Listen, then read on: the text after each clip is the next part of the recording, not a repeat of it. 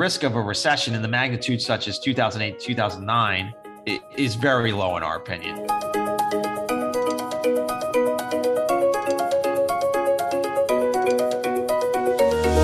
Hello and welcome to the Thematic Outlook podcast series, part of Cowen Insights podcast.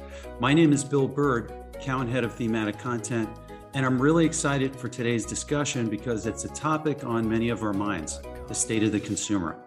The consumer is, of course, the bedrock of our economy. Given the stubborn inflationary backdrop and growing risk of a hard landing, we wanted to catch up with Cowen consumer analyst John Kernan. John covers the retail and consumer brand sectors for Cowen. He writes frequently on cost inputs and the health of the consumer, and because he covers a wide range of brands, he can shed light on the behaviors of different consumer segments. John has also been early at identifying new behaviors and disruptive innovation. More on that a little bit later. John, thanks so much for joining us today. Thanks for having me, Bill. Very exciting to be a part of this podcast series you've created. John, let's start at a high level. From your vantage point, tell us how you see the current state of the consumer. So we're seeing a shift in spending to services over goods. That'll likely continue into 2023. Goods within personal consumption expenditures gained over 4% of total consumer spend from services in 2021. And that was unsustainable. From April 2020 through July of 2021, the consumer received $1.8 trillion in direct stimulus from the government, with over $400 billion in stimulus checks sent in April of 2021. This put the consumer in overdrive. In 2021, personal consumption expenditures grew 12%, fastest rate in 2 decades. Over the last 20 years, personal consumption expenditures have grown at a 4% CAGR. So clearly 2021 was an aberration. And now you're starting to see the mean reversion in spending trends. But the consumer is still spending at healthy levels. We watch weekly retail sales figures and monthly retail sales figures. We also track Google search trends and web traffic for our companies undercover. In general, those digital trends are moderating. I think the most concerning thing we saw recently in May retail sales data was that 3 key consumer categories of retail sales, such as retail sales ex gas and autos, non-store retail, which is a proxy for e-commerce, and clothing accessory store sales, showed essentially no growth when adjusting for core CPI. So no growth in unit sales, growth in spend just driven by inflation. We are beginning to see a normalization and declines year over year in some categories and brands that saw outsized growth during the pandemic. And as we shift to just the consumer psyche, consumer confidence as measured by the Conference Board is well off highs we saw in June of last year. And the University of Michigan sentiment is at an all-time low. So consumers are cautious right now. Consumers tend to be cautious near the bottoms of economic cycles. When you look at the job market, unemployment's low, it's 3.5%. Our companies in retail and across consumer are facing heavy wage inflation and competition for labor. But when you adjust out inflation, real wages are declining, and that's a negative. And as we look at our companies from a bottom-up standpoint, it's been challenging for many companies to plan and flow inventory as the consumer spending patterns have been unpredictable across categories. John, let's zoom in on the low-income consumer, a particularly vulnerable segment. Tell us what you're seeing in your data.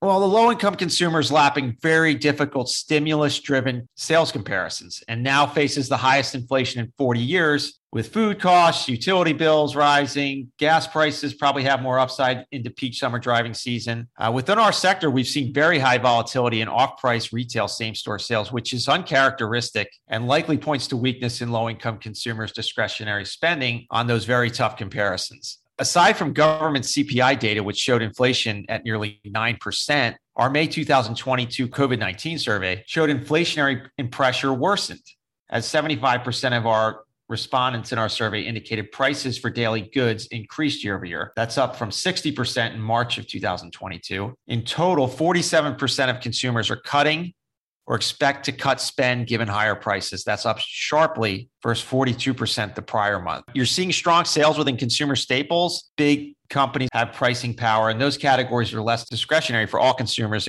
including low-income consumers. More discretionary items like apparel, home, and electronics have been very volatile.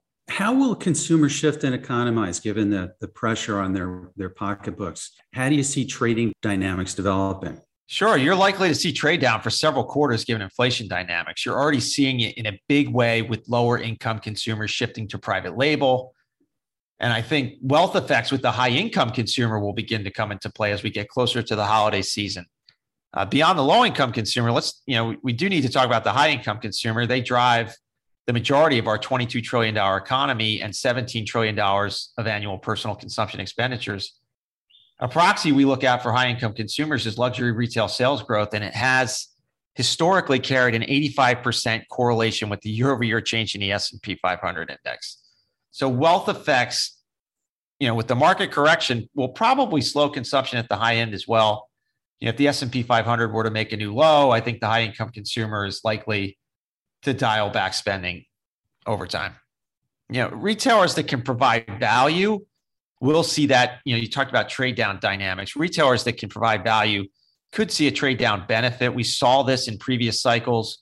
We haven't seen signs of a broad trade down yet for the consumer, but more signs at the low end that they are definitely shifting spend. And just one more point I want to make is just, you asked how consumers will shift and economize. Animal spirits drive our economy, and they seem quite low right now. I think economic models in general do a fairly poor job of predicting the ebbs and flows of the consumer and the economy. And one of the best books I've read on the consumer macro, it's written by Robert Shiller and George Akerlof. It's titled Animal Spirits, and it really goes into the depth about how much confidence and animal spirits drive our consumer-led economy and also the financial markets. Right now, confidence is low. And as we said earlier, University of Michigan sentiment is tracking at the lowest level on record. John, let's look at things from the corporate side. Tell us a little bit about inventory. How do you see inventory risk right now? And what are you seeing developing as you think about this risk factor? Yeah, we see a lot of inventory risk, Bill. We think inventory and markdown risk is the biggest risk facing investors across the consumer sector. There's simply too much inventory units in stores and on balance sheets. And when we look at inventory levels on the balance sheet on a dollar basis across retail and consumer, dollar growth in inventory year over year is very high relative to where sales growth is running and even planned sales growth for the back half of the year. Our team looked at 3-year CAGRs in sales growth and 3-year CAGRs in inventory dollars, and inventory dollars are significantly outpacing sales growth across retail as we head into the second quarter. We did that on a 3-year basis to normalize for some of the shifts in COVID. So companies really did struggle to forecast the shift in spending habits, and that was compounded by supply chain delays. So now you have a markdown situation coming, which is concerning given most company outlooks in the sector assume improvement in gross margin in the back half of this year relative to where they were running in the first half. And they do have some easier compares on air freight. But, we look at Target, and Target shocked investors in the sector when they had to cut their gross margin guidance for Q2 with gross margin down over 800 basis points. That's unprecedented. And I think a harbinger of more outlook reductions across the sector. We think off-price retailers have too much inventory relative to sales plans. So investors and analysts are going to be very focused on inventory and balance sheets into Q2 earnings when those start in late July and August. We think you'll likely see peak inventory dollar growth in Q2. So still some headwinds to process into Q2 earnings. Another issue analysts and investors are starting to talk about is higher cost inventory from freight and commodity costs that are now on the balance sheet. And, as that inventory flows off the balance sheet and on the income statement, that could potentially be at lower full price sell-through rates. So you have higher cost working capital on your balance sheet and potential markdowns. It's a headwind for earnings and free cash flow. It is important to remember when looking at retailers and brands, it all starts with inventory and really how that flows off the balance sheet to the point of sale. And what we've seen is just a non-linear quarterly margin flow from brands and retailers across the space the past 2 years. And just given the supply delays across the supply chain that are still occurring, payment terms from vendors and suppliers are not in sync. The sourcing and supply chain issues for inventory is that raw material costs going into inventory all over retail have gone parabolic in recent months. Cotton, oil-based fabrics, they've all spiked. And as we start to source inventory for 2023, you're going to have a much higher FOB, that's term for freight on board, and product costs. This will make a very challenging environment for retailers and brands without pricing power and high inventory levels. We think most companies will start to try to flow mid to high single-digit prices into product as we head into back to school. So we don't see much relief on the inflation front, so to speak. John, with inflation running hot due to supply side factors that you mentioned, What's your current perspective on supply chain and commodity costs as you look ahead? What we're telling clients, Bill, is structurally higher costs for longer is what, the outlook looks like. Our supply chain contacts see little relief in costs within the supply chain. Container costs, ocean containers, which have more than tripled from 2019 levels, are not going anywhere back to 2019 levels without some type of regulatory intervention. They have corrected about 30% from peaks, but there's just isn't capacity right now to bring more containers online. It now takes nearly 120 days to get from the port of Shanghai to goods fully unloaded at the port of Long Beach. It used to take 40 days. You talk to Cowen's trucking and transportation analyst, Jason Seidel, and his proprietary index shows incredible pricing power for freight providers in the form of truckers and rails. So freight costs have been a large headwind to gross margin. We will start to cycle some of the big increases in the second half of this year, but I don't see any cyclical relief into 2023. I think, within supply chain, companies have lived in a low inflation world for a long time and now have to adjust to lower margins due to higher supply chain costs. Contract rates from freight, they're, like we said, we're unlikely to get renegotiated lower. FedEx and UPS have tremendous pricing power for air freight. You look at what North American and European consumer companies have done with their supply chains. They've really chased low-cost sourcing to such a degree that the industry and supply chains are desperate for innovation and shorter lead times. It needs a lower risk model. Chasing unit volume at the lowest cost, whether it's in China, which now carries even higher regulatory risk, Bangladesh, Vietnam, Cambodia, it's really shown itself for what it is. And it's a fragile model with long, unpredictable lead times and when you throw China in, it faces increasing geopolitical pressure. As we previously mentioned, commodity costs have made new highs. Cotton, the high cost of oil has flowed into diesel, gas prices, natural gas continues to make new highs. All of this flows into supply chain costs. The last thing I'd mention on this is Roman Schweizer of Cowen's Washington Research Group, along with the Cowen retail team, recently hosted a call on the topic of the Uyghur Forced Labor Protection Act, which went into effect on June 21st. According to U.S. Customs and Border Protection, the act establishes a rebuttal presumption that the importation of any goods, wares, articles, and merchandise mined, produced, or manufactured in the Xinjiang Uyghur Autonomous Region of the People's Republic of China or produced by certain entities is prohibited. So recall that China's Xinjiang region represents about 19% of global cotton production. So this could have ramifications for the importation of goods, cotton prices. The enforcement is likely expected to be systematic, and I think it represents another cost and headwind within the supply chain. John, needless to say, this makes for a unusually difficult, challenging investment environment. At a high level, how do you think about investing in your space given stubborn inflation and higher recession risk? Yeah, a lot of people are talking about a hard landing. I think the market has already marked down the valuation multiples of almost everything in retail and consumer sector to levels far below 3 and 5 year average multiples of earnings and EBITDA. Some of the valuation markdowns are deserved as some of these businesses are seeing higher risks, lower margins, higher competition. But I think in general, you're starting to see some bargains out there.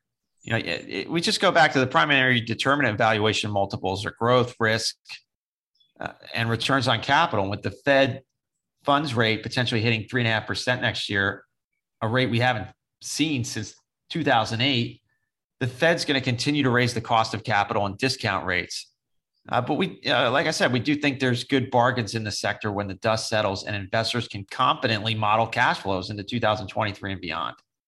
I think we're very close to lows in valuations for high quality companies, but unfortunately, we're still in the early stage of understanding what the E looks like in those valuation multiples in second half 2022 and 2023. The risk of a macro hard landing is growing. The Fed needs to control inflation. That leads to higher rates, slower growth, potentially higher unemployment. And we still see a very strong labor market and resilient consumer. And the risk of a recession in the magnitude such as 2008, 2009 is very low in our opinion. You could get a technical definition of a recession's hard landing at some point, and many economic models that we look at peg the odds of a recession in the next 2 years around 50%. So fairly high. I think when when you think about bottom up investing, a lot of what people are talking about is macro now, but Cowen's consumer team published a collaborative ahead of the curve report that highlighted shifts in consumer behavior that started at the start of the pandemic, like a shift to online ordering, home delivery, and athletic apparel and footwear. Those trends are proving to be durable. I think, other sectors, as consumers return to work, resume travel, and out-of-home leisure experience, other consumer behaviors are going to be more transient. So you want to obviously avoid those themes. And, there's many cross currents impacting the consumer. We believe generally that categories that exhibit both consumer stickiness and brand loyalty, strong pricing power, they're best positioned in a post-COVID inflationary world. Stocks that benefit from structural tailwinds to consumer behavior, which in, I think, some instances pulled forward what we deemed to be an inevitable evolution. And then you contemplate pricing power that companies and categories can show to expand profit margins. So it's a tricky environment. We're entering a new cycle, but valuations have corrected materially. I think some just themes to watch from a company perspective. The shift to e-commerce, that's benefiting many companies as they earn higher unit economics with a scaled direct-to-consumer platform. Omni-channel evolution, such as buy online, pick up in store, ship from store, that's supporting higher margins and sales. And then just product innovation to address growing themes of ESG, such as circularity and traceability and strong product cycles. John, what are some other things you're watching to gauge the health of the consumer? Yeah, we're listening closely to companies in consumer discretionary and consumer staples indexes and Q2 earnings calls. That'll give opportunities for management teams to update trends into back to school. Cowen's consumer team meets biweekly to discuss trends we see at our companies and catalysts. I don't think as a team, we have strong conviction about what the second half of 2022 is going to bring just yet. There's a wealth of real-time spending data on the consumer weekly in the form of credit and debit card spending. We're seeing volatility in patterns. Some brands and retailers that were big pandemic winners are starting to see decelerating trends. We also watch asset-backed credit spreads related to consumer credit cards and autos. They've widened slightly, but nothing signaling distress. The consumer broadly is not over-levered. Mortgage rates hit 6%, and that's certainly going to change the dynamics of the housing market and affordability. But the underwriting of housing and mortgage refinancings that occurred during the pandemic was a boon to consumers, and underwriters didn't make the mistakes of the last housing crisis. So, where I see bigger issues coming within the credit spectrum is the buy now, pay later businesses that overextended themselves to Gen Z and millennial consumers during the pandemic. And we're already seeing delinquencies and write-offs skyrocket. And some of the others that extended credit to consumers that likely didn't understand credit risks. If we do go into a recession, I don't think it'll look anything like 2008, 2009 when unemployment hit 11%. Now we're currently seeing 4.5% wage growth and near cycle lows in unemployment at 3.5%. The Fed is obviously trying to slow growth and raise unemployment slightly, but the structural underpinnings of the labor market seem very strong. And the U.S. consumer can and will bounce back. You cannot structurally bet against the U.S. consumer. Consumption is the bedrock of capitalism, and the U.S. economy will innovate itself to a new cycle of growth and prosperity. The best brands and retailers will take advantage of this long term. Consumer discretionary was the second best performing sector in the S&P 500 since the 2009 market lows, second only to tech. So we're bullish on the consumer in general, long term. I think, a couple other things we're looking at, the savings rate is mentioned often among economists in the media. It reached an all-time high in 2020 of 17%. It remained in double digits in 2021 due to stimulus and a strong labor market and fairly limited mobility, but the household saving rate is falling. It's now back to 4.4%. But I don't think you can just look at the savings rate. I think you have to look at cash in deposits in commercial banks. And that's up $13 trillion from pre-pandemic. You effectively have nearly 20% of GDP in commercial banks. This is very bullish for when animal spirits eventually turn. I think leadership out of Washington, the end of the Ukraine conflict, and psychologically moving away from the COVID pandemic could boost those animal spirits we talked about earlier. It's hard to time these factors, but like we said, we're bullish on the U.S. consumer long term. We acknowledge the risks and uncertainty near term. John, on a lighter topic, you recently published a really interesting ahead of the curve, a trilogy, I believe, on sneakers as an alternative asset class. What are some of your research findings that might surprise people? Yeah, this was the third volume of sneakers as an alternative asset class. I want to give a special shout out to Krista Zuber, who played a huge role in the proprietary work in this report. She's part of my team. The reception and feedback on these reports has been exceptional from investors and corporate clients. I think it's differentiated work. And I think our proprietary work confirms sneaker resale remains one of the most permanent trends in consumer as transient pandemic spending patterns fade into 2023. And we really reinforced the bullish category calls we've been making since 2019. Sneaker resale is significantly outperforming the broader e-commerce ecosystem, which is actually decelerating into 2022. And our market sizing affirms that sneaker resale can reach $30 billion globally by fiscal 30. I think when you look at sneaker resale, there's some parallels here to NFTs. And NFTs can play a big role in resale on the blockchain. And some of the proprietary work we looked at showed that 33% of men aged 18 to 34 have purchased something in a virtual world, and 27% of men aged 18 to 34 have purchased an NFT. We think these metrics have upside as Web3 develops. Obviously, crypto has had a crash recently, but blockchain technology is here to stay within the consumer sector.